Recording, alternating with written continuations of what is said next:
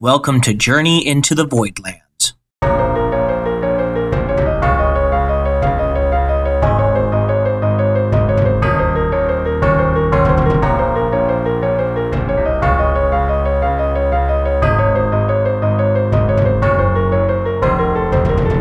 Hello everyone, this is Bob from the future in editing. Just letting you folks know that we did have some internet problems, so the audio quality isn't up to what it will be in the future episodes. We apologize for this inconvenience and hope you'll stick around because it will be well worth it in the end. Thank you for joining us for this brand new game that we are starting. This is a whole new podcast, a whole new game that we hope will take off and end up being a ton of fun. We love the Chaos Plan very, very much and plan to still bring it in every once in a while, play it for some fun one-shots and whatnot. We'll probably continue the campaign somewhere down the line once things get a little bit more settled down and even, but for the moment we wanted to try something new, a little bit more typical D&D style game with less extreme players, because we did get a bit OP in that last game with some of those magic items. I'm looking at you, Danderbin, half Tarrasque, half halfling, half werewolf. What was wrong with that? Yeah. So we're going to go ahead and get started with this new campaign. The name of this world is Impios, and the main city within Impios is named Asmar, a huge city where one can spend their entire life in and never see into every shop, home, or alley. Parts of the city are works of art in their complex beauty, while others are barely above the wilderness in their savage lawlessness. To truly understand Asmar, you must first understand the state of the world. Impios is a world in the process of being created. The three creators are beyond even gods in their power and scale. They have no true corporeal forms and are as much like storms as they are gods or deities. They are responsible for the creation of the world and everything within it, as random and chaotic as it seems at times. Those who wish to help shape the world seek these creators out at the edge of the world. The few who make it there become figures of myth and legend. We begin our adventure in the middle of Asmar. The crowded streets seem to be always full of people and beings of all description, shape, and size. Where we begin is right outside the Brawlers Guild, which is a massive Colosseum-like building. There are fighting arenas on the inside that truly put on some of the most spectacular fights, staged and not, that Asmar has ever seen. The biggest, the bravest names and fighters are all brought there to test their mettle against one another. Sotgar Heavyhammer is the guild leader. He is a stone giant Goliath that wields a massive two-handed hammer in one hand and has been known to break apart city walls while they're being constructed or rebuilt and just tear them apart with a single swing of that hammer. So Sotgar is currently overseeing a whole new group of Brawlers Guild members that are just at the end of their debt. So these Brawlers Guild members have gone through training and they have completed enough jobs that they are now assigned their last job before being free and clear members of the Brawlers Guild, able to take on assignments as they please and to join other parties and groups to take on some truly complex and dangerous missions, all in the hopes of one day reaching the edge of the world to talk to the creators. So we will go ahead and start with Poppy. Poppy, go ahead and tell us a little bit about your character, name, race, class, favorite color, the whole works. Alright, so my name is Poppy. I'm a female forest gnome. I'm a monk. So I'm 2'8", so I'm pretty small. And I got really spiky red hair, and I like to go around helping people. Awesome. So, Poppy, why would you have joined the Brawlers Guild to begin with? What would have been your motivation to take to become an indentured employee, for lack of a better term, an indentured servant of the guild until you had paid off your debt? Well, currently I am trying to find my parents. They gave me away when I was a baby, and I'm pretty sure that they're still alive, so I'm just on a quest to find them. Awesome. Yeah, so you would have, being a young child that was given up to an orphanage or something along those lines, there would not have been a ton of opportunities for you to make it on your own. And so becoming an indentured servant of one of the guilds or the noble houses is pretty much the only thing you could do. So, you joined the Brawlers Guild, and now you are on your last mission before you are finished. What would be Poppy's first thing she would want to do after being free and clear of all debt to the Brawlers Guild? I would definitely want to kind of explore different towns and stuff, just kind of get out there. Fantastic. Well, there will be plenty of opportunity to that to come, I am sure. So now we move on to Dargron. Tell us a little bit about yourself, all the same stuff. Dargron Oathfinder is a Goliath Paladin and Warlock multi-class. He carries a two-handed maul and wears full plate mail. Fantastic. What would be the deity that you worship with the Paladin aspect? He worships Air, the stalwart guardian. Fantastic. So why would he have joined the Brawlers Guild initially? He didn't live in the village, or in the city. When his people were attacked, he fought off, and as to save his people, he made a deal with a divine being, and as payment for saving his people, he had to go to the temple to become a priest paladin there, and to serve his time and pay off his debt there. And the Brawlers Guild was the best way to get the proper training to be a paladin and to pay for his equipment. Okay, fantastic. And what would be the first thing that he would want to do after breaking free of that shackling debt that the Brawlers Guild has on him right now? He'd probably continue to do good, trying to find things to help out the people and to be the protector for those who need protecting. Awesome. Well, there's definitely a lot of that in this crazy world. So we're going to go ahead and start with just you two for right now, and then we will bring in everybody else slowly as we go. So, Poppy and Dargron, you were brought in front of Satgar at the last, as kind of a ceremonial thing, taking on the last job of the Brawlers Guild indentured service. So you wouldn't have had a ton of choice in the jobs that you took, and they would have been the jobs that nobody else wanted to do, like rats in the basement of the taverns, or cleaning a den of thieves out of the sewers, dirty jobs like that nobody really wants to take on. And so this is going to be your first fully unsupervised mixed job. And Satgar stands before you, and in his deep, rumbling voice, "Brothers and sisters in arms, today we welcome a new batch of warriors into our fold. They came to us as small and weak recruits and are now powerful and formidable. Today you will finish paying off the debt you owe us for forging you into who you are today. May your swords be sharp, your hammer blows heavy, and your aim true." So he sends you to the Adventurer's Court, Poppy and Dargron, where you'll meet up with other members of different guilds to be able to take part in one last mission before being completely free of debt. So what would you guys do before heading that way? He says meet there at about noon, let's say, and this would be fairly early in the morning. We'd say like 6:37. You guys would have just had breakfast and whatnot. What would you do before heading to the Adventurer's Court?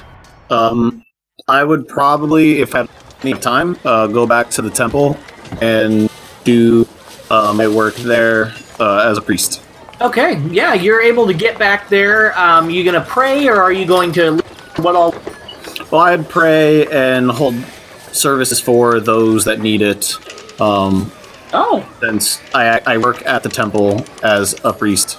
Yeah, fantastic. Early in the morning, and I have several hours, I'd probably do something if people needed. Yeah, that's actually fantastic and very well tied to your backstory. So go ahead and give yourself a point of inspiration for that. So yeah, you're able to head back to the temple.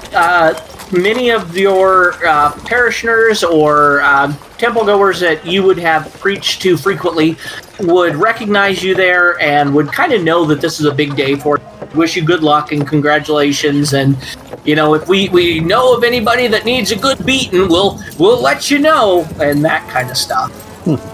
All right, Poppy, what would you like to do before heading to the Adventurer's Court?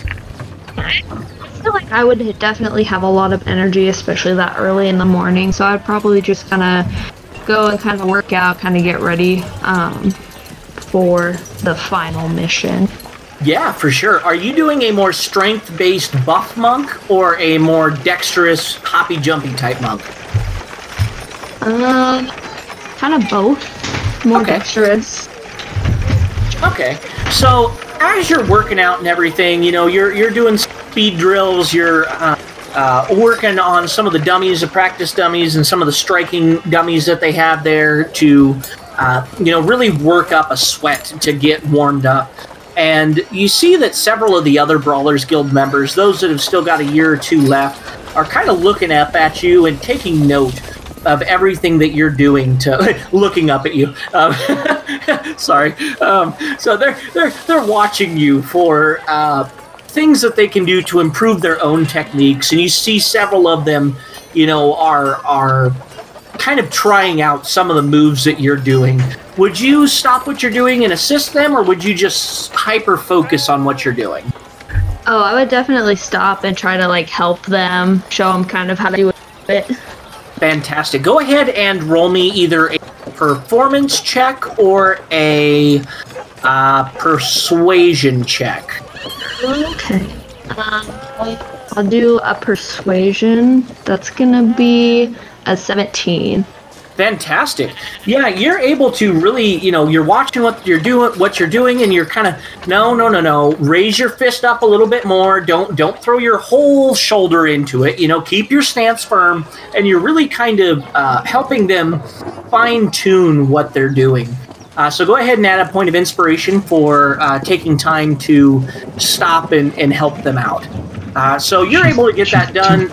She's 2 feet 8, so keep in mind she's doing this with the assistance of a large stick. Yes, exactly. You've got your bow staff there that's 3 foot tall, and you're pushing their arms up a little bit and not, moving them down, and get right there. So you're able to help assist them, and you work up a good sweat, and then after that you have enough time for a cool down, and then both of you start heading towards the Adventurer's Court. So any other last minute things before we switch to the next group coming in? Nope. All right, you guys approach the Adventurer's Court. There are all sorts of extremely well-armed individuals there. You would see these people coming in and out of the city regularly with wagons and caravans. You would know that there's some big hitters here. Very, very well-known individuals, as well as several newbies, you're assuming by their awestruck tourist-type eyes upon approaching the court. So then we will go ahead and move on to our next group, which is our Merchants Guild members. And they aren't just Merchants Guild members, they're part of the Phantom Syndicate. So we will go ahead and start off with the leader of this syndicate. So, Brexy, go ahead and give us a rundown of your character. Alright, hey everyone, I am playing Brexy, the Tiefling Gambler. The Gambler is a class that Virgil and I have made together, and I'm really excited to play it. Brexy is a purple Tiefling with curly ram horns and really dark purple, almost black hair. She grew up in a tavern called the Painted Stein that her parents used to own before they passed, and that's where she grew up in. She saw people come in and just gamble. Some people gambled their lives away, but a certain few people gambled to make their life. And so now her sole purpose is just to get as rich as she can, so that way she doesn't have to worry about anyone or anything ever again.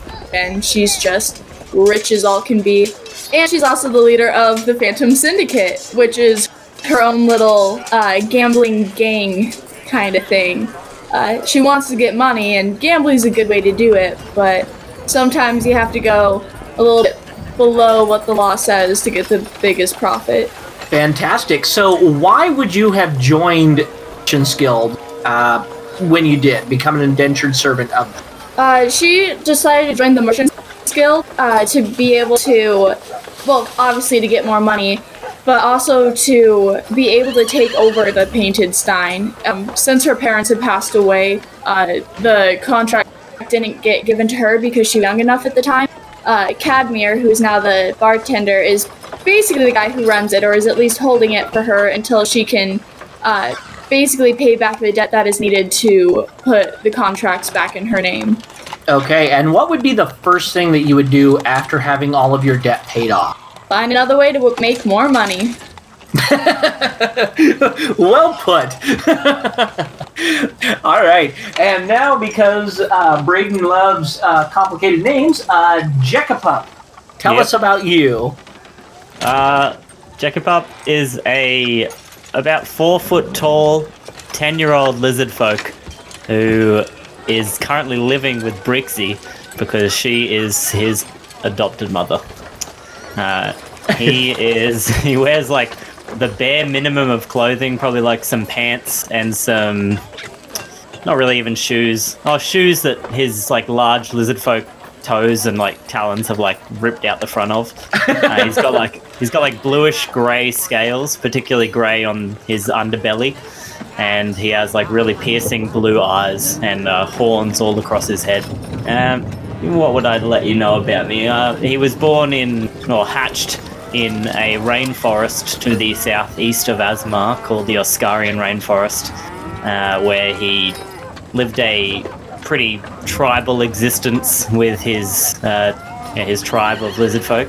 They eventually, the whole rainforest is at constant war because there are 3 sort of tribes that are within it. The main sort of players within the rainforest being the Bullywug, the Aarakocra, and the lizard folk. And as you can imagine, the lizard folk aren't too bright and get outwitted fairly regularly.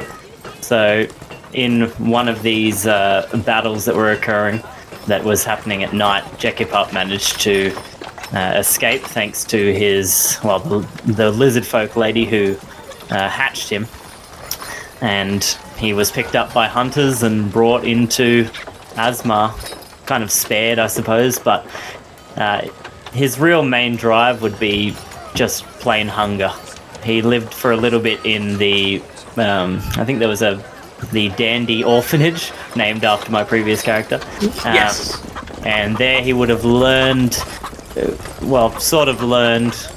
some of the the regular humanoid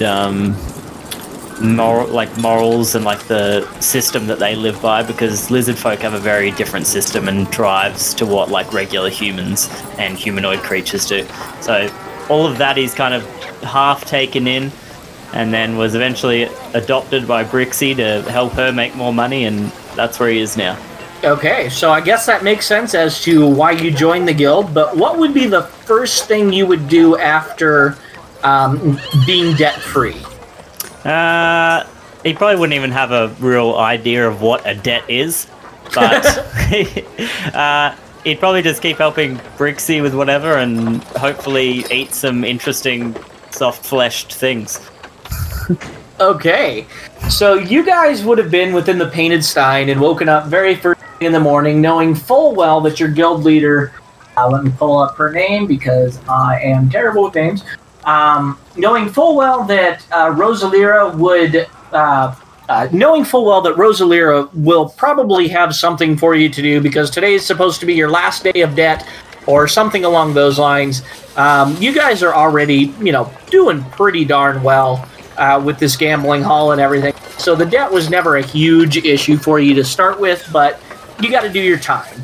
So you guys would have gotten up, had something to eat, and Cadmere would meet up with you guys and say, So, what is you gonna be doing today?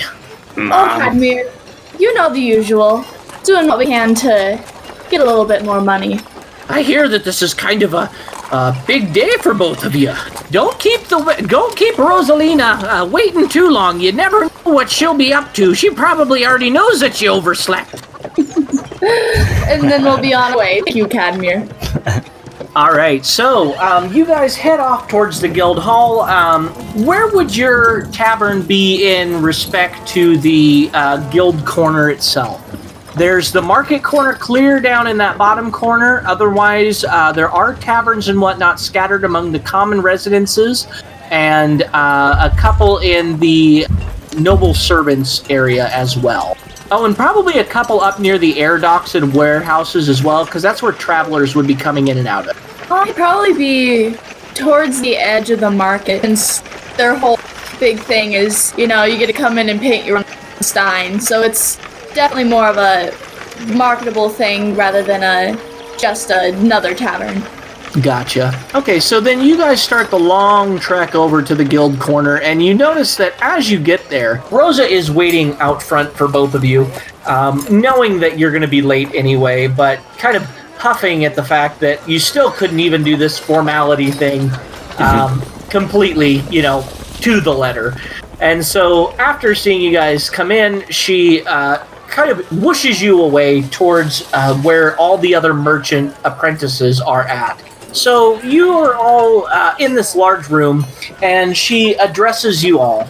I know that many of you have been waiting for this day to come because all of you are very good at counting coins and counting debts and making sure that you end up on the right side of that red line.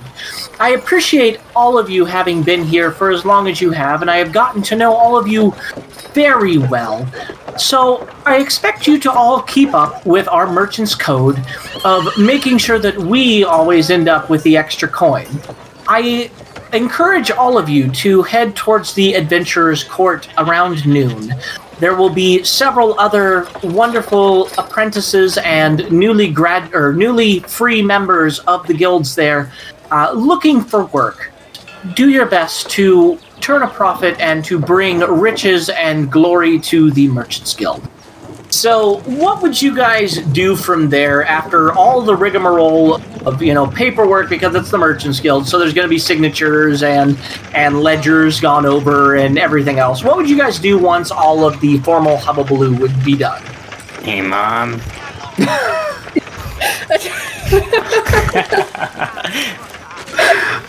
I'm sorry, this is going to be too much half the time. I'm going to have to... Hey, Mom, what do you want to do? I'm sorry.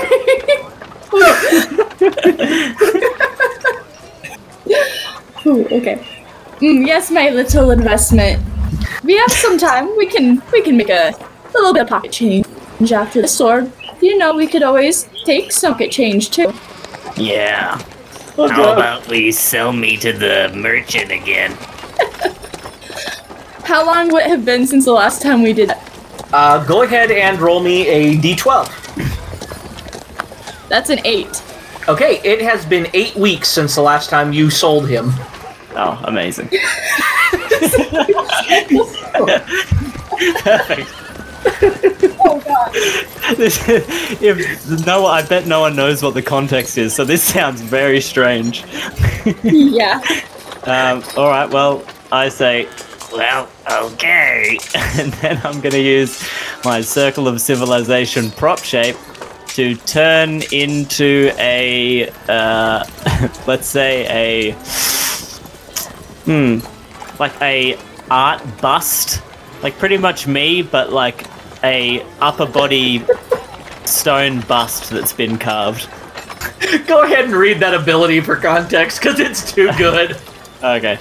Prop shape. As an action, I can expend one use of my wild shape to turn myself into a medium or smaller object. While in object form, I am incapacitated, lose all of my regular senses except for hearing, gain blind sight out to a range of 60 feet, and have a walking speed of 5 feet.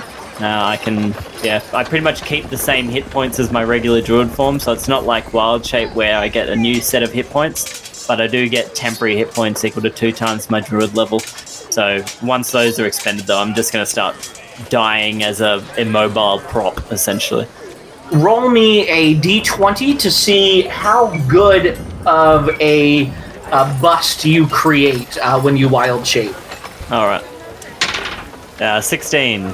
16, okay, this is pretty convincing. It looks like maybe not top tier work, but this would definitely be a pretty good likeness. So, Nice.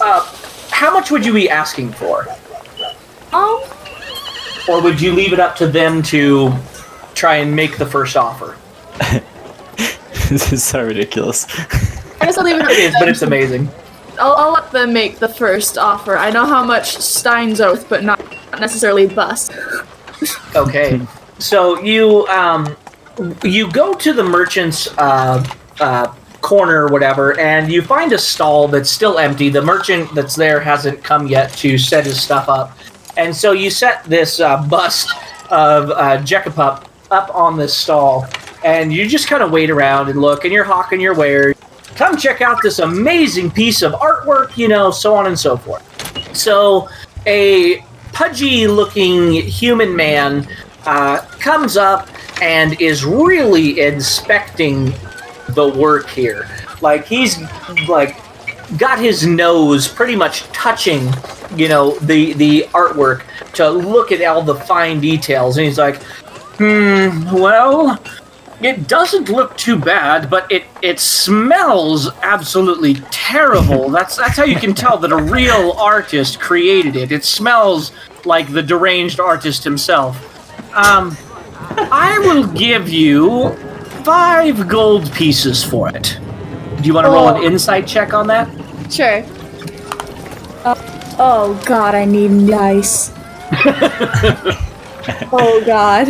Welcome to D&D, everybody. Woo! I have an ability. Shoot. Oh, you both would have gotten inspiration, by the way, for your ridiculous... So if you want to burn your inspiration here, you can. Yes, please. Okay. Oh god, please let this dice work. That's a 14. Okay, you would know he will probably go... I don't know. He's starting about half of his maximum. Ah, my good sir. You obviously have very taste knowing that this is an authentic piece. But, since you know your stuff, you know this is worth way more than 5. Why don't you give me a real offer? Okay, go ahead and roll me a deception or persuasion check. Alright. That is a 22. Oh, goodness. He is definitely like, I'll go up to 8 gold pieces, but not a gold piece more. But not a silver more. Why don't we try 9 gold pieces? 8.5. Good sir.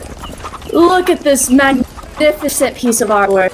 You know it's worth way more than 9. Stealing this from I let you take it away for 9 gold. Alright, go ahead and roll one last persuasion check this time. But you have advantage on it because of how well you rolled last time. Okay, first roll was a 24, and second roll was a 21, so 24. Fine, 9, but not a single copper more than that. And you deliver it. Okay, like to live to. Okay, so he says that he's... Ooh, this will be fun. Jekapup, because I am going to pick on you, go ahead and roll me a D8. 3. It's going to be delivered to House Thane, up in the Noble District. Or up by the noble houses. And who shall I say this is for? That is a very good question. I have a name, and it is a fantastic name. As a matter of fact, it is so good because it was given to me by my parents. My name is Artemis. Just address it to Artemis of the House Thane. Alright, I'll have it delivered promptly. Okay, and he hands you the gold coins and heads back out of the market area. I turn Alright. back to Jekapup in your hands. Good job, Jacob. Oh my goodness, I cannot wait to mess with you guys later with this. Yep. We've made some powerful enemies here today. No joke, especially House Thane. So, what would you guys like to do from here? This would have taken a fair bit of time, but you would also know you probably are going to want to get clear of here ASAP before whoever owns this stall comes back. Yeah, that is a very good point. Obviously, I will defer to Brixie before making a decision for myself, but... I love how Hope is the one that's going to have to make all the decisions. Yep. Yeah, I love it too. Deception check. If you guys want to, you can head back to the Painted Stein, count out your coin, hide it away wherever you do, and then head to the Adventure Court if you want to wrap it up. Yeah, when we get back, I'd want to ask Hadmir how his sculpting skills are. Oh god, okay. So you get back there, and what exactly do you ask him? Just how are your sculpting skills? Yes. Okay. He says, well, it has been enough years that I'm not exactly the best sculptor in the world, but I can definitely appreciate a sculpted figure.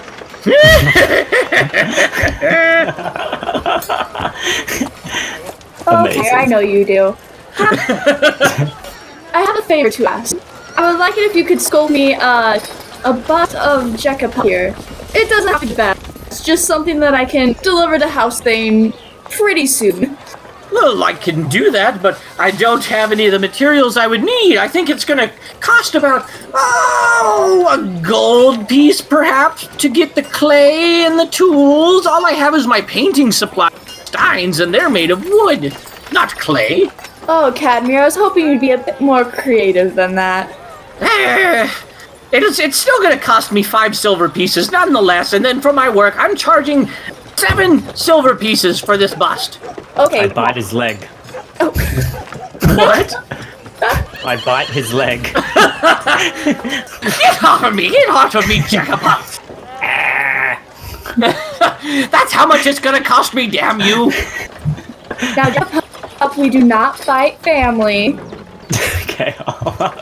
He'll detach and then put his head down and give Brixie the lizard eyes, the lizard pup eyes. I don't know. Fantastic. I take a cracker out of my side pouch and toss it to Jekka. I consume it very quickly. It catches it midair. With my Then I mouth. take Cadmir and I put the 7 silver pieces in his hand and kiss his forehead and say thank you, Cadmir. It'll be ready by tonight. Don't be late. I ain't running it up there. Just realized I'm playing a guard dog, essentially.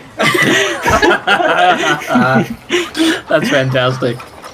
All right, so then you guys head off to the Adventurers Court. Once again, you see all manner of adventurers there and all manner of pigeons just ripe for the plucking. So you see that there are several very, Jekka. But you see that there are very wide-eyed new apprentice guild members and whatnot there that definitely could be scammed pretty easily. So we move on then to our Arcanist Guild. So Dave, go ahead and tell us a little bit about your character. All right. So Evandrel is an elvish warlock. So his background is noble. So he came from a noble family of elves with a long line of talent, I would say, but I would put it closer to like prodigy-ness, like genius level skills at magic, but he was never able to actually do it. So, he struggled with that for a while until one day he was granted some powers by a mystical fey creature. And so now he's kind of working his way up through the Arcanist Guild and, trying to develop his skills, mainly out of spite for his family, because he hates them. Okay. So is that why you would have joined the Arcanist? Was to spite your family about, being a magic user despite the... Yeah, I mean, he doesn't super understand his powers well. He wants to get to know them better. He wants to figure out how that stuff works. He wants to get better to spite his family. yeah, all of that, basically. Also, he got kicked out because he tried to pass off his warlock magic as wizard magic, and he got kicked out. So, also money. Yeah, I can see that. So then what would be the first thing he would do after being debt-free and no longer in debt to the Arcanist Guild? Probably just spend some time researching, exploring, taking advantage of connections within the Arcanist Guild to develop some of that magical potential that he knows very little about. Awesome. And do you have the name of who your patron is, or is that still a secret for now? He would not know for sure. It is a Fey entity. Okay. So, as a warlock of the Arcanist Guild, your leader, elf names, Arendril is a high elf wizard and is the leader of the Arcanist Guild. He is extremely well known as being able to control as having multiple familiars, which is extremely uncommon, and being able to control multiple summoned creatures at once. He can't do a whole lot else as far as like evocation magic or illusion or anything like that, but he can control summoned anything. So he would have called you together with all of the other apprentices and whatnot of that area. And he would say, "As the magic flows around us, so it flows within and through us. All are connected by this magic, but few learn to pluck the strings of it and turn it into music.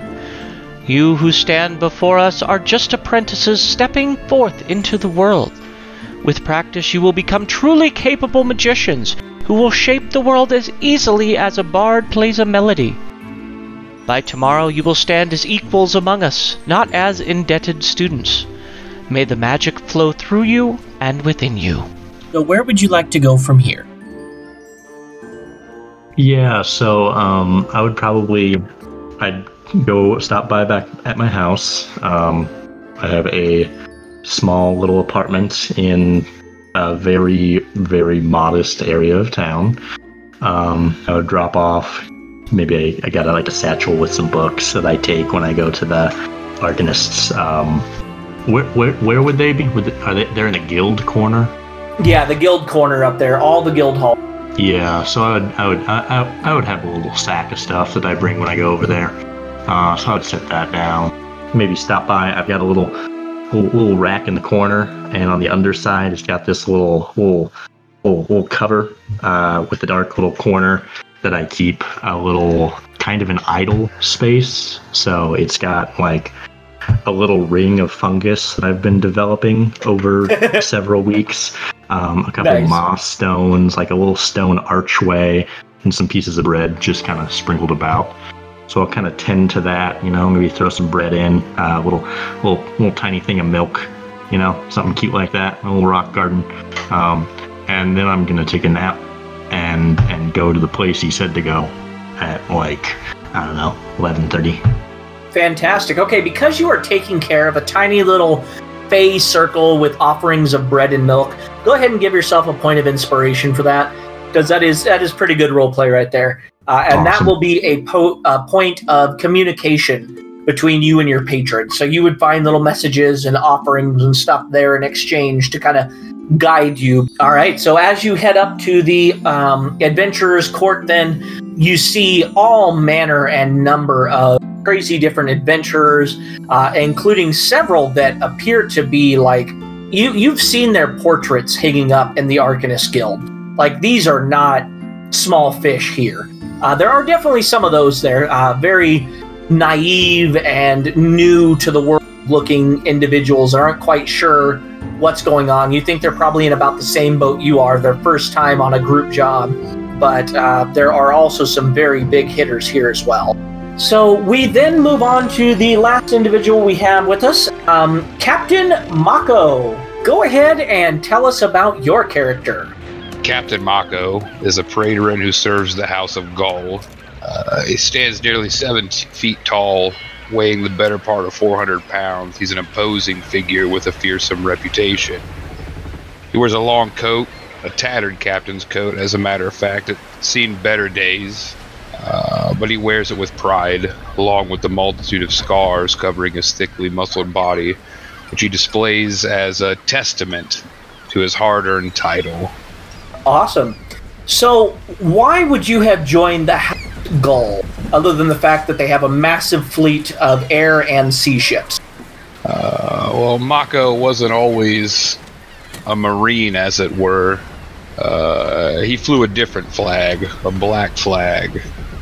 And he found himself on the losing side with Beodrug Gall at one point, who, in his infinite wisdom, saw how useful he could be, and instead of sending him to the depths, offered him an opportunity to join his fleet. So he took it. Fantastic. And what would be the first thing that he would want to do, or a big goal that he would do after no longer being in debt to the House of Gull? Mako wants nothing more than to sail the high seas and for his ship to be the most feared. Okay. So, being as you are a member of the House of Gull, the noble houses are a little bit different structured than the guilds. The guilds are a very collective group of people, but the houses are all ran by the head families, and only the members of the head family are true member or can truly take the name of Gull, though anybody associated with the house frequently references it.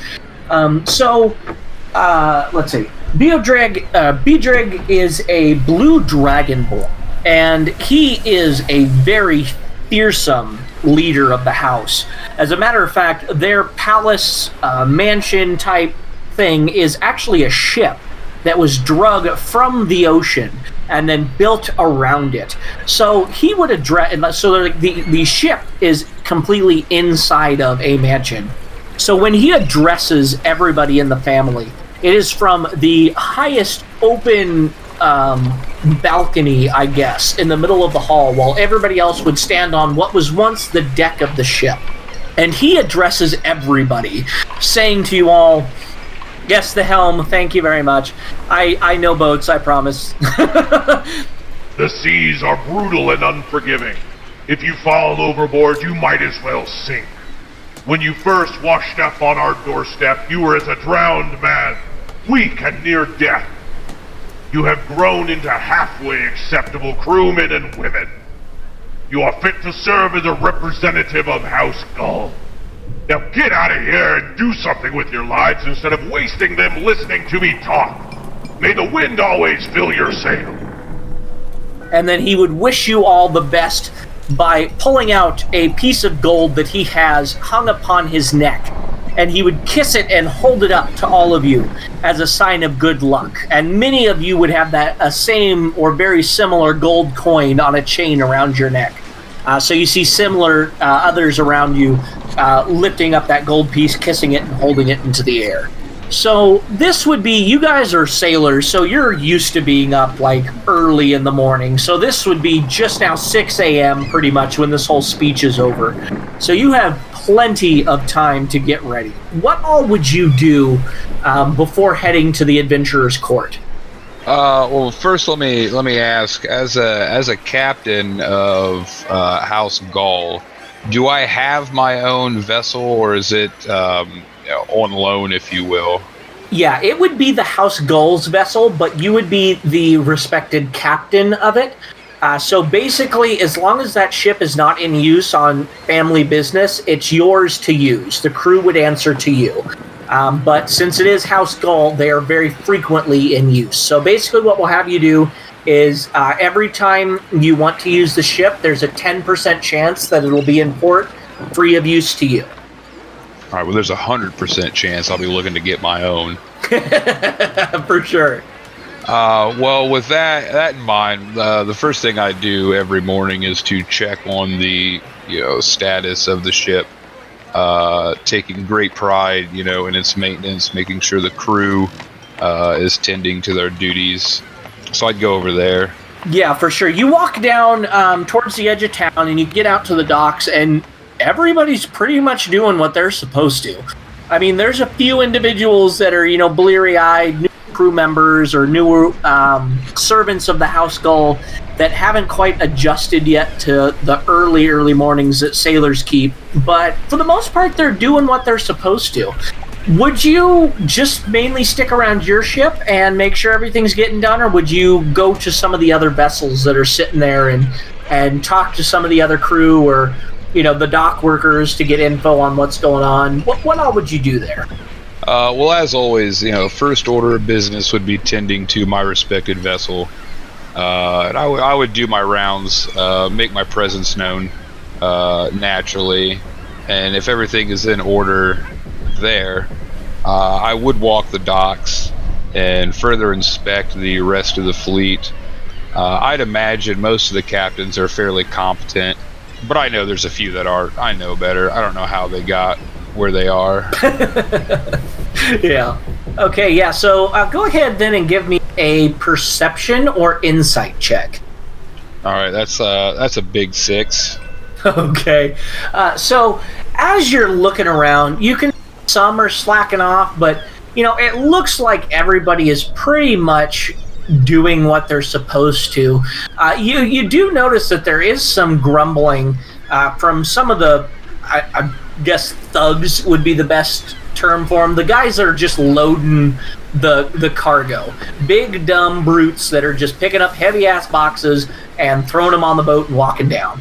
Dockhands, yeah. I don't want to call them full dockhands because I don't think they're smart enough to tie ropes. I'm thinking like dumb big laborers that literally just load boats. Sure, that makes sense. Yeah, you hear some grumbling from those individuals. Grumbling and such, like, are they? What are they loading? Where are they loading it? Just out of curiosity. Let's see. Go ahead and roll me a d4. Sure. That would be a 4. A 4. Okay, so it would be, let's see, I'm going to say your ship number 2. So it would be the ship 2 over from you. So as you did all of your walking and whatnot around, inspecting everything, and then you went down on the docks, made sure that, all the manifests were filled out correctly, making sure that there aren't any confusion as far as what dock different ships are going to be coming in at, that kind of stuff. So as you're down there on the dock itself, you hear the grumbling of these large, let's go ahead and say there's 3 half-ogres and 4 orcs, all centered around this large pile of crates. And these crates seem to be pretty, I don't want to say that shoddy they were put together, but they were definitely assembled in a hurry. And they're grumbling, and the second they see you, a captain and whatnot, they would kind of grumble quieter about something. So it's definitely, they don't want you to overhear it. Sure.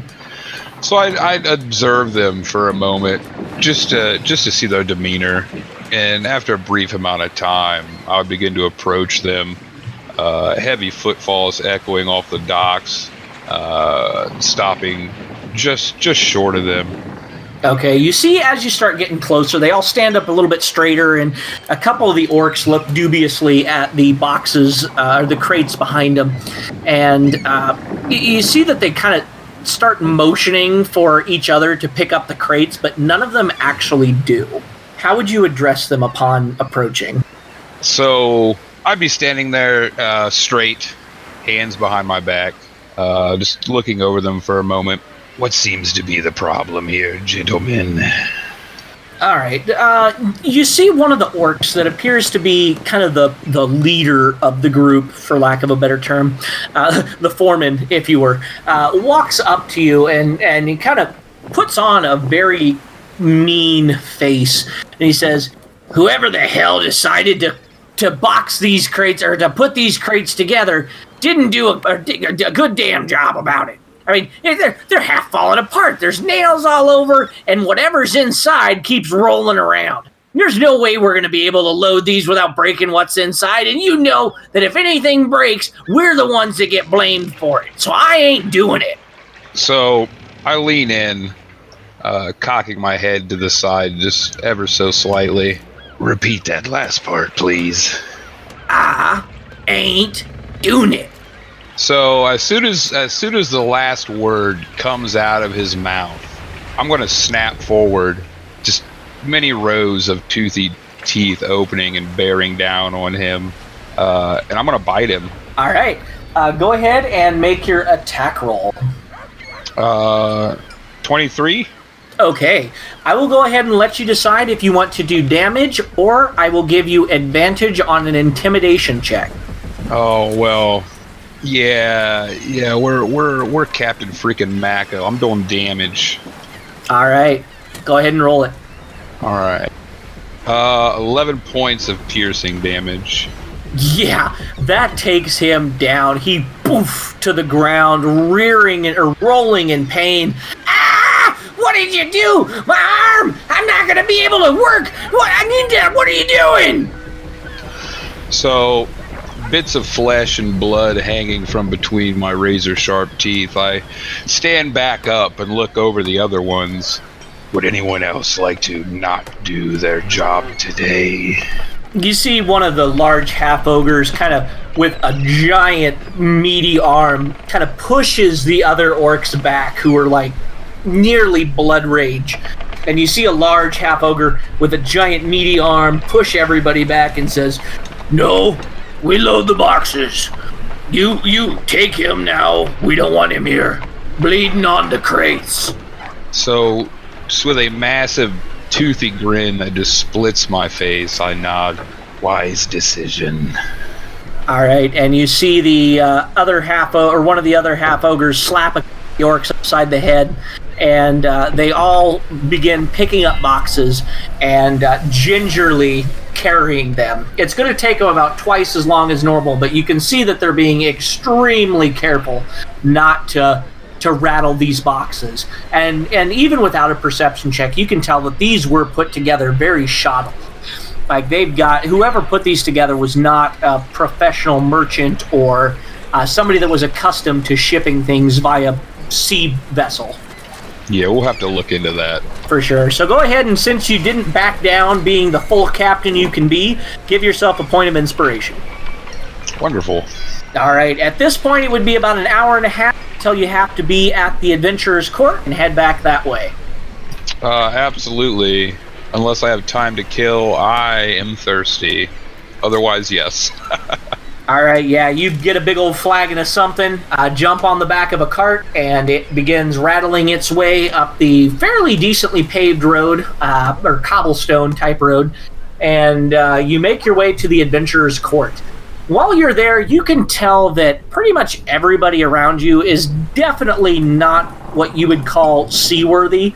Most of these people look like they haven't even left the city itself. Many of them are pale, pasty-looking individuals that wouldn't be able to survive more than a week at sea. But there are a few promising individuals there amongst the group, you're sure. So we're going to go ahead and pick up with all of you in here now. So we will try and sort out this craziness since this is the biggest game we've ran in a while. So all of you see just multitudes of people around you. There are people of every shape, size, variety, class, race. I mean, you name it, there's somebody here. This is an extremely large area, probably 200 by 200. Very open, airy, I don't want to say building necessarily. A tower is above you, but you are kind of in a lower open area. There's no door here. It's all just giant archways with a huge culmination of people all surrounding this job board in the center. And it's a triangular, three-sided job board where people are all meeting, gathering, tearing pages off. Others are getting magical glyphs that they're reading on some sort of spell book. Others are grabbing mechanical-looking etched tablets. It's a very confusing multitude of people. And you see there is a human male standing right by one of the job boards and kind of shouting at anybody that looks new. And he says, those of you who this is your first time here, or your last jobs, come over here. My name is Vance. I'm going to help you all here. Let me explain what's going on, so on and so forth. And you see that there are lots of individuals that are going up to him, and he's pairing them, or not pairing them off, but as people are getting there, he's kind of looking them over and saying, okay, you can heal. Let's see, you can... it looks like you're a caster of some variety. Okay, you go with them. There we go. There's a knight. There's an archer. Okay, you guys group up. Go grab a piece of paper over there that has a 1 star on it. Nothing more than 1 star, or you will die. So go ahead and grab that and come back here. And so he's instructing groups and combining people as he sees fit. So all of you begin converging on that. And he's like, let's see here. You in the robes, the elf, you come over here. Do you approach him?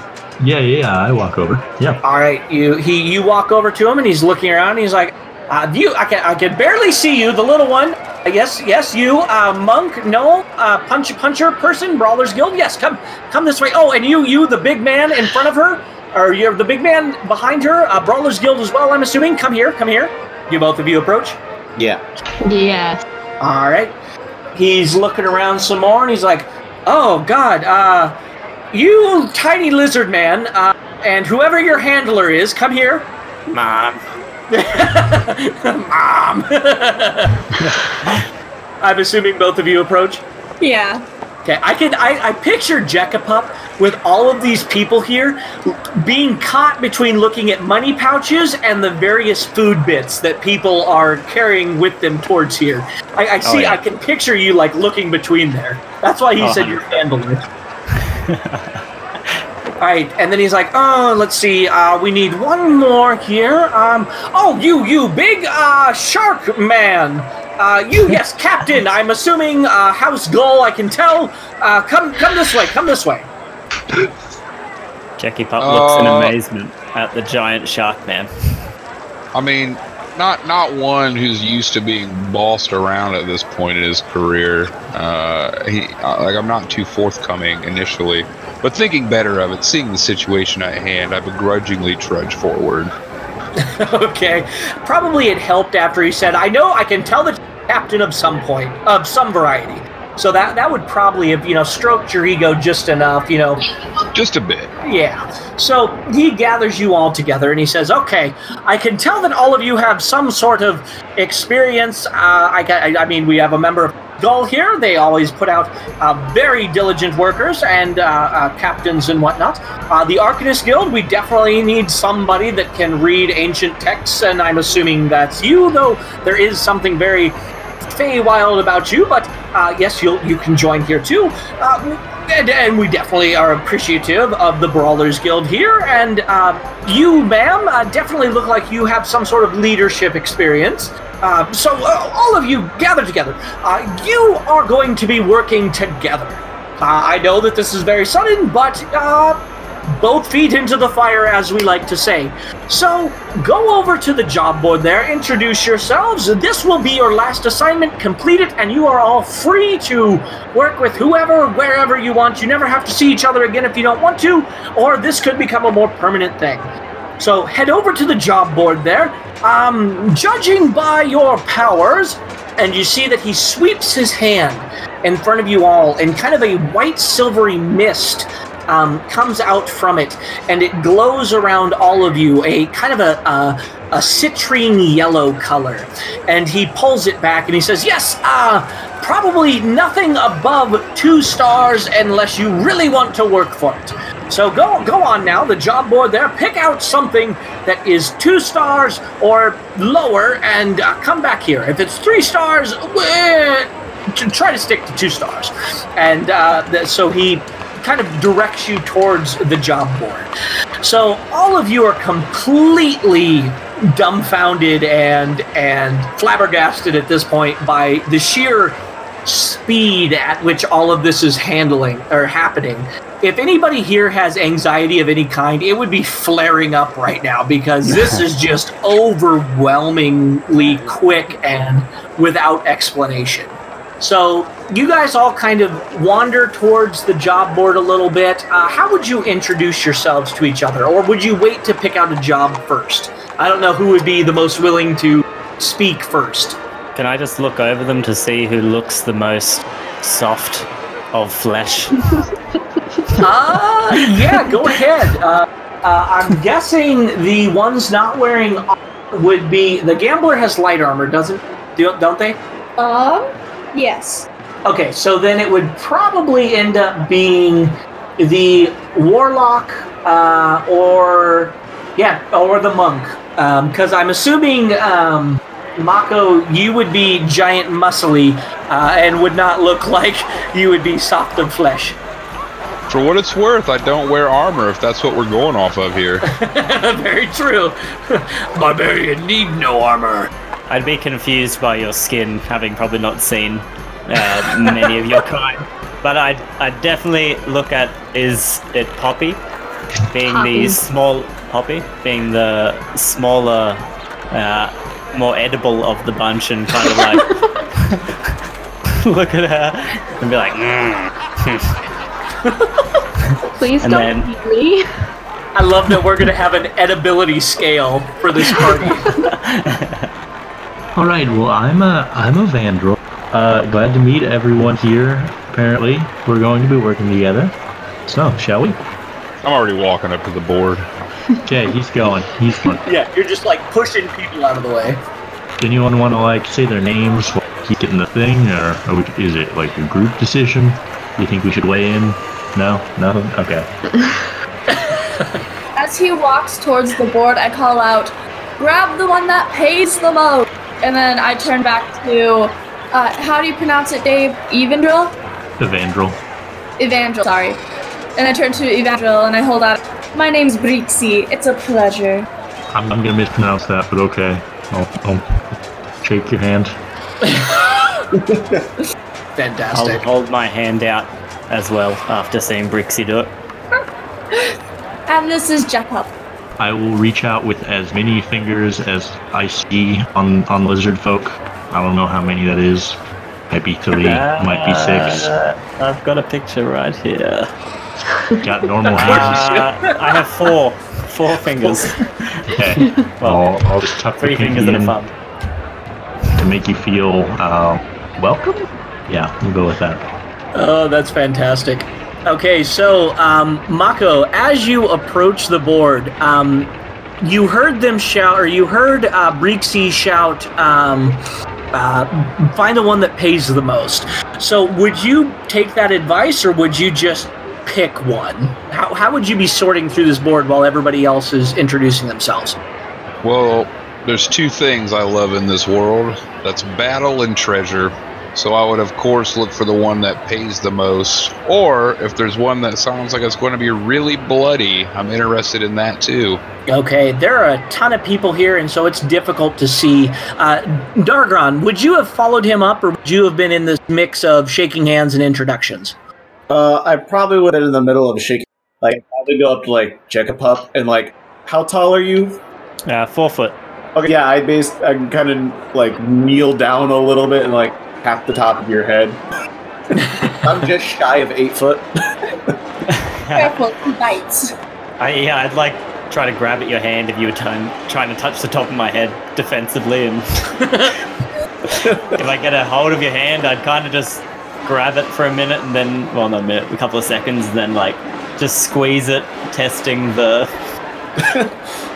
your flesh, I suppose. You latch on it, kind of like pull you up, like lift my arm up, and you're like dangling at the bottom of it. You can definitely tell that it would be better with salt or something on it. Maybe if you worked up a sweat, it would be a little bit more tasty. Okay, so Mako, go ahead and roll me a D10. Okay, I got a 10 on the D10. So the quests that appear before you, and I went ahead and just picked 3 random ones. Well, not 3 random ones, but they're the more difficult ones. So, he said don't pick 3-star, but you're like, I'm the captain here. I will choose what I want to do. And so you find 3 of the 3-star missions that really interest you. Hell yeah. Exactly. Okay, so the first one that jumps out at you is there have been some mysterious abductions, all in the kind of outside farm communities and the gatherers, not necessarily the adventurers that leave the city walls, but those that go out to, pick rare herbs or gather wild game, that kind of stuff. They would be the ones that have started to disappear, as well as some of the farmers outside. And they're not exactly sure who is doing it or why, but bodies have been found within the city that have no life left to them. They're just kind of there. Nothing.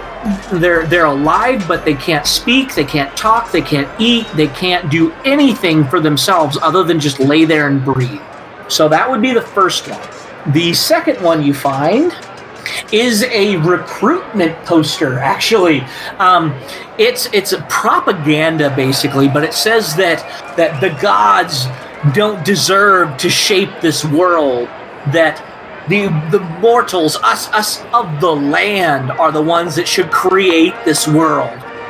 So we're recruiting for members that are willing to go out and fight the gods, to bring them low and to take their power. Wait, what? Yeah, this would be very propaganda-y type stuff. So this would be something that would be worth investigating. It has like 10 stars to it or whatever. They just, random stars all over the page. It doesn't look super official.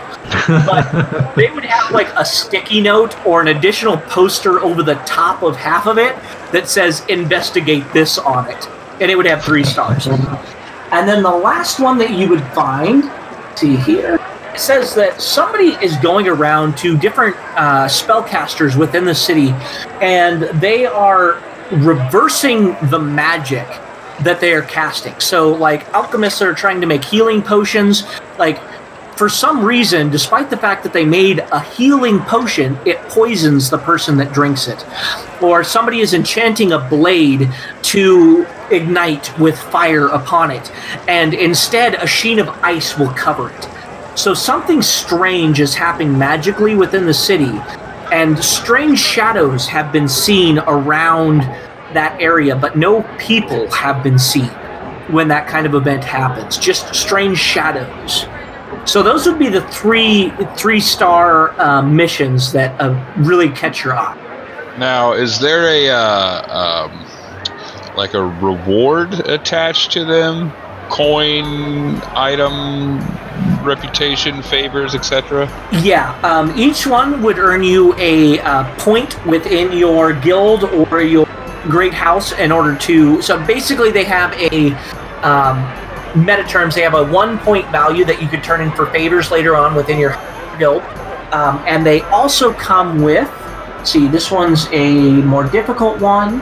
So this one would give each party member 3d4 gold pieces for taking part. So, and then for you, because you're part of the noble house, it would be for you, Mako, you would get 3d6. But everybody else would get 3d4. Okay. So I can roll that up for you guys real quick. So members of the... so everybody else would get... Where's my last d4? Watch everybody still make more money than me. Yeah, I rolled all 2, so it would be 6 gold pieces for the guild members. Show me them sweet ones. Yeah, and actually 8. So you would get 8 gold pieces, everybody else would get 6. But it pays better than most. Most of the other ones would be 2d4 or 2d6. So that one is the best paying one. And what one was that exactly? Those 3 all have that same pay grade to them. Oh, it's for all of them. That's not different for each of them. No. Those 3 would all have stood out to you as being one, the most violent sounding, or the number at the bottom would catch your eye. Okay, so if all 3 of them pay that much, then we can establish that I filled the request of getting the highest paying ones. Now, which one sounds like it's going to be the best scrap? All right, I'll walk them over there. I'll bring the I send their posters. I'll bring the posters over and just hold them out. Technically, you took them off the wall. Technically, we have to Well, yeah, you see that there's people that, Poppy, you would see other gnomes that would be like grabbing them, taking them down to read them and then jumping up and pinning them back up. So, but it's very uncommon for somebody to take multiple ones, but I don't think Mako would care. I think Mako would just rip all 3 off and walk over regardless of anybody watching or doing. That's exactly right. Okay, so did everybody hear me, or do you want me to re-explain what those 3 are? Not yet, got it. Okay, so what do you all think, or Mako, what would you say to define these? Well, I would cast my vote for the one where the people are just showing up dead.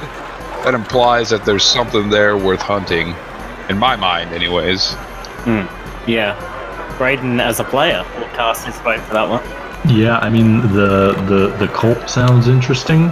Don't know if I want to get wrapped up in that just yet. Don't drink the Kool-Aid, man.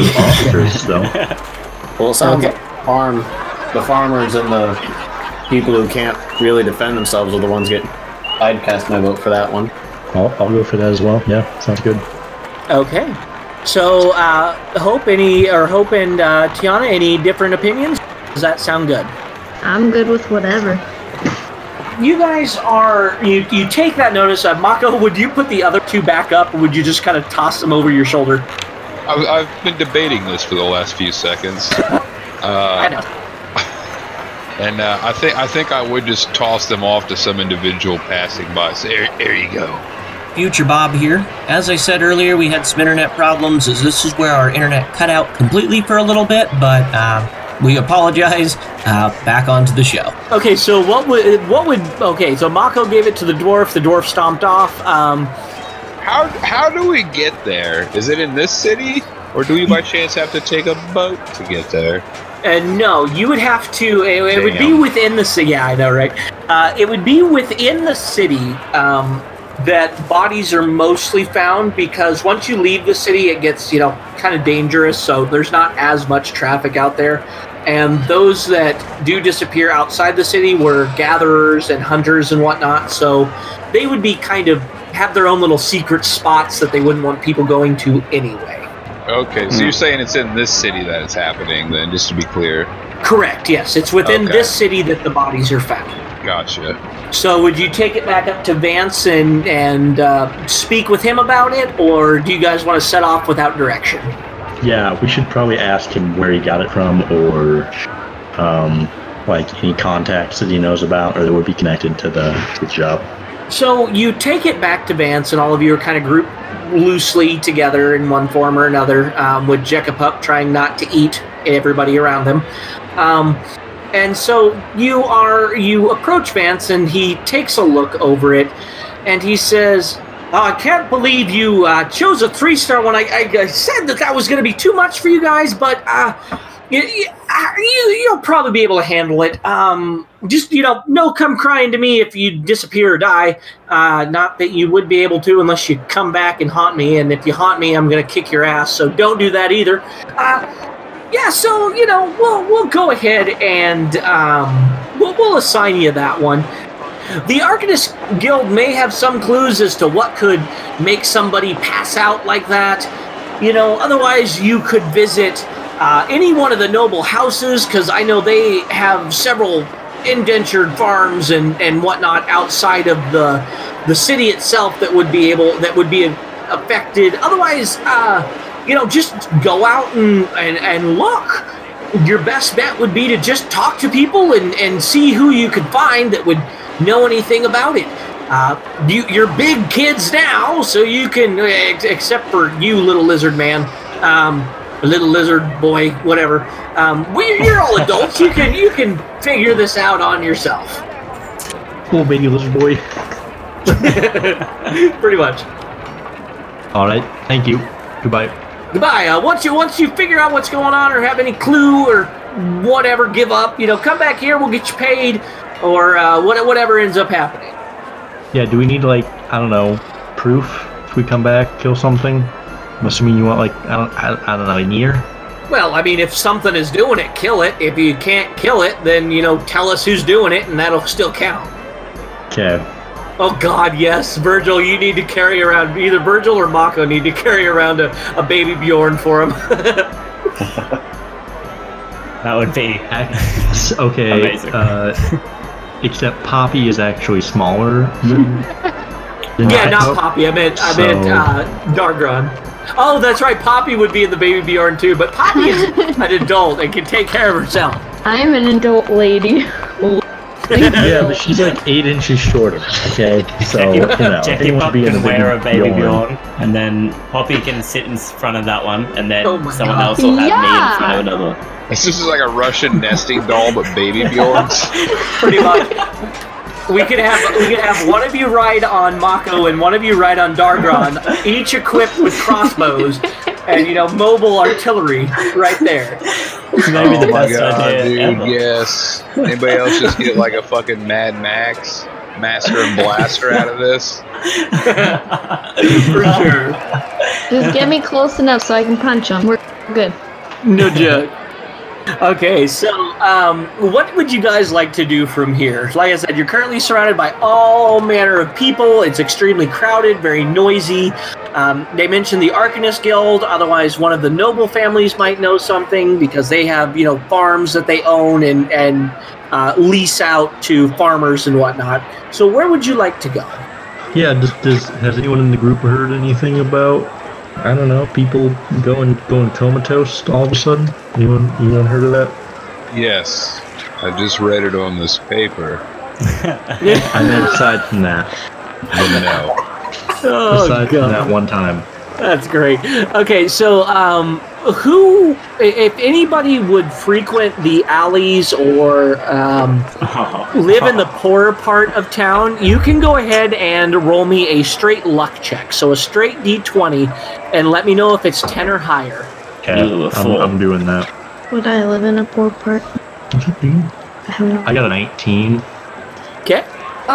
Quick question. When did Cadmere Seed have the bus done? Was that tonight or tomorrow? We'll say it's tonight. Then I would mention to the group that I do need to run by House Thane if we need to, and we could always ask them since they are a noble house. If you need to head by there, that's fine. We can stop by. Yeah, you would know that House Thane does pride itself as being kind of the protectors of the city. Like, all of the most important guards, the most famous guards, those that are the ones that get all the ceremonial duties and whatnot, they would all come pretty much from House Thane. Since we're looking for information, you mentioned that it seems to be like farmers and the like as well that are coming up in this state, these potatoes. Correct, yeah. Does House Gall transport any goods for them? Would they have any reason to have information in regards to this?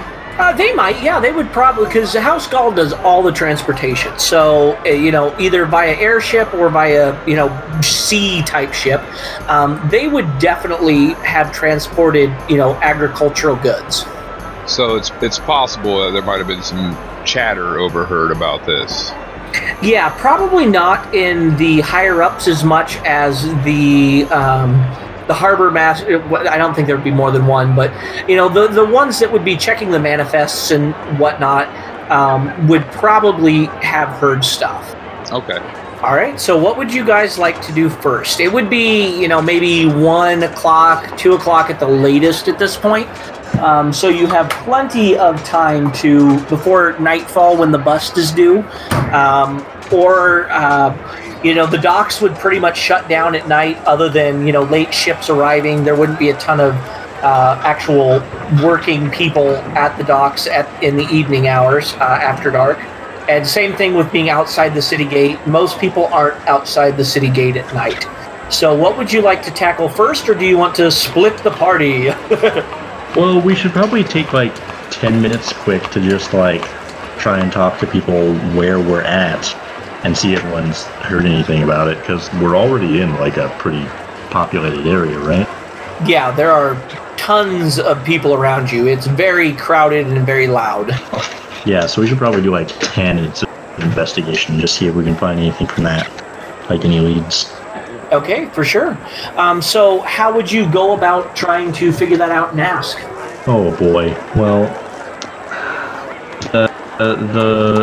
The poster didn't seem to give any indication whether it happened to older people or farmers, or like it kind of seemed to be, it didn't seem to affect anyone particular or any location specifically. No, all over outside the city. And I'm sorry, I forgot to mention 2 other guilds that would have information. The Hunters Guild and the Naturalist Guild would both probably have information as well, for obvious reasons. The Naturalist Guild being all about, the plants, so they would be in charge of the agricultural stuff, as well as gatherers and whatnot. And then the Hunters Guild for very obvious hunting reasons. Right. But yeah, the paper wouldn't mention a whole lot other than people would disappear not only outside the city in isolated areas, but also, random hobos or people that got drunk and passed out in the street, or even lone walkers, so laborers who are walking home by themselves at night that maybe take shortcuts through alleyways, that kind of stuff. People who are isolated disappear. All right. I would try and spot out people in the crowd that are maybe visibly a part of one of those guilds. Either one of the new recruits or someone a little bit older.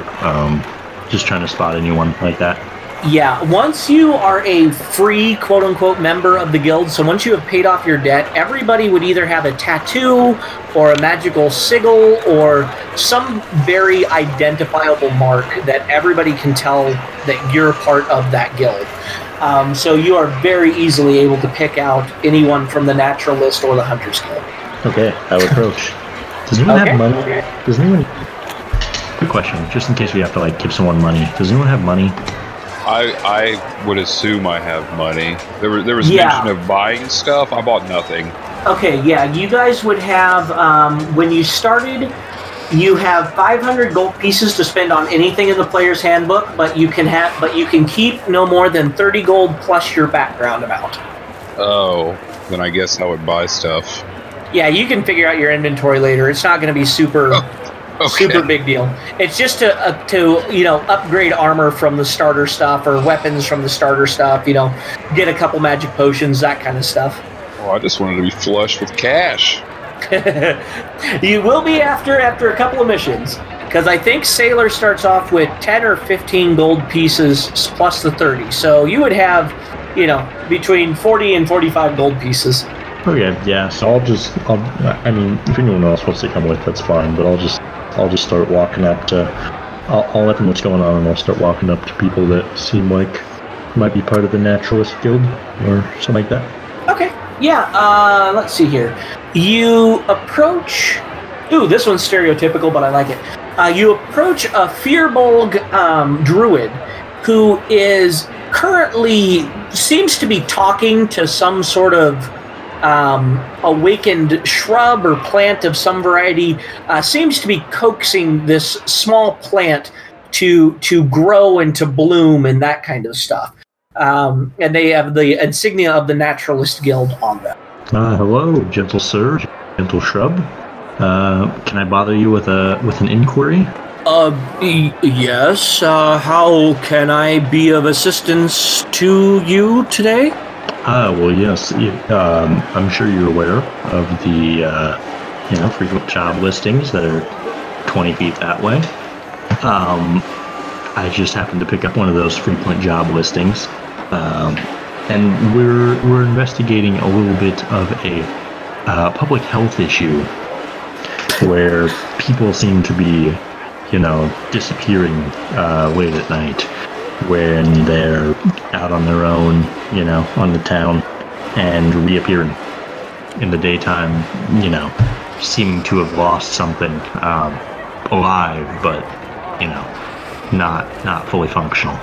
Would you know if you happen to have heard about anything like that? Yes, actually, as a part of the guild business, we have been trying to breed a variety of shrubs that would signal danger, much like the shrieker mushrooms that are found in the deep caverns. But we have yet to have any luck of making anything that would alert us to the danger of the disappearances, but we do have several in our guild that are patrolling to discover what is happening to those outside of the gates. If it is of interest to you, I would suggest seeking them out among the farms outside of the city. Yes, totally. Do you know anyone in particular that we could stop by and ask about? Yes, Laniel. The druid Laniel would be happy to assist you. He is, I believe, patrolling in the shape of a wolf right to the north out of the Traveler's Gate. Like a special wolf? Or You just will, look like a wolf? he will come up to you if you call out to him. Alright, what was his name again? Lionel, we'll go with. That's easier to pronounce. Lionel. Yeah, I know. It looks like Lionel, but I don't want to call a druid Yep. Lionel. I'll spell it out so that I say it right. Don't worry. Okay. All right. So, would you return to the group then, or? Okay. I'll return to the group. I'll let them know, what I heard. Hello, everyone. Here's what I heard. Yep. Would anybody else like to do anything, or what would you guys like to do? Knowing Druidic, I could probably offer some hand, but in Danny's way of saying this, he'd whisper that he knows Druidic and is a druid first to Brixie, so she could relay that information because he's not too confident with the rest of the group yet. Alright. We could go and search for another druid and we can have Jacopup talk to him because he speaks Druidic. Yeah, that's fine. We can look for a little bit more information here if you guys want. Otherwise, I've got a name of a guy who we could talk to outside the city who seems to have encountered something like this. We should probably go there first order. First-hand encounters better than just these people who have heard information about it. I agree. Right, we will use your druid skill. I promise you that. So then you guys head straight north through the Traveler's Gate to go find the druid? Sounds good. Yep. Okay. Future Bob here for one final announcement. Since we're trying to keep these episodes between 90 minutes and 2 hours long, this was about the best spot to stop. So we will pick up next week with episode 1, part B, I guess, for lack of a better term. And we'll see what happens once they all leave the gate. Thank you very much, and join us here next time for another episode of Journey into the Voidland.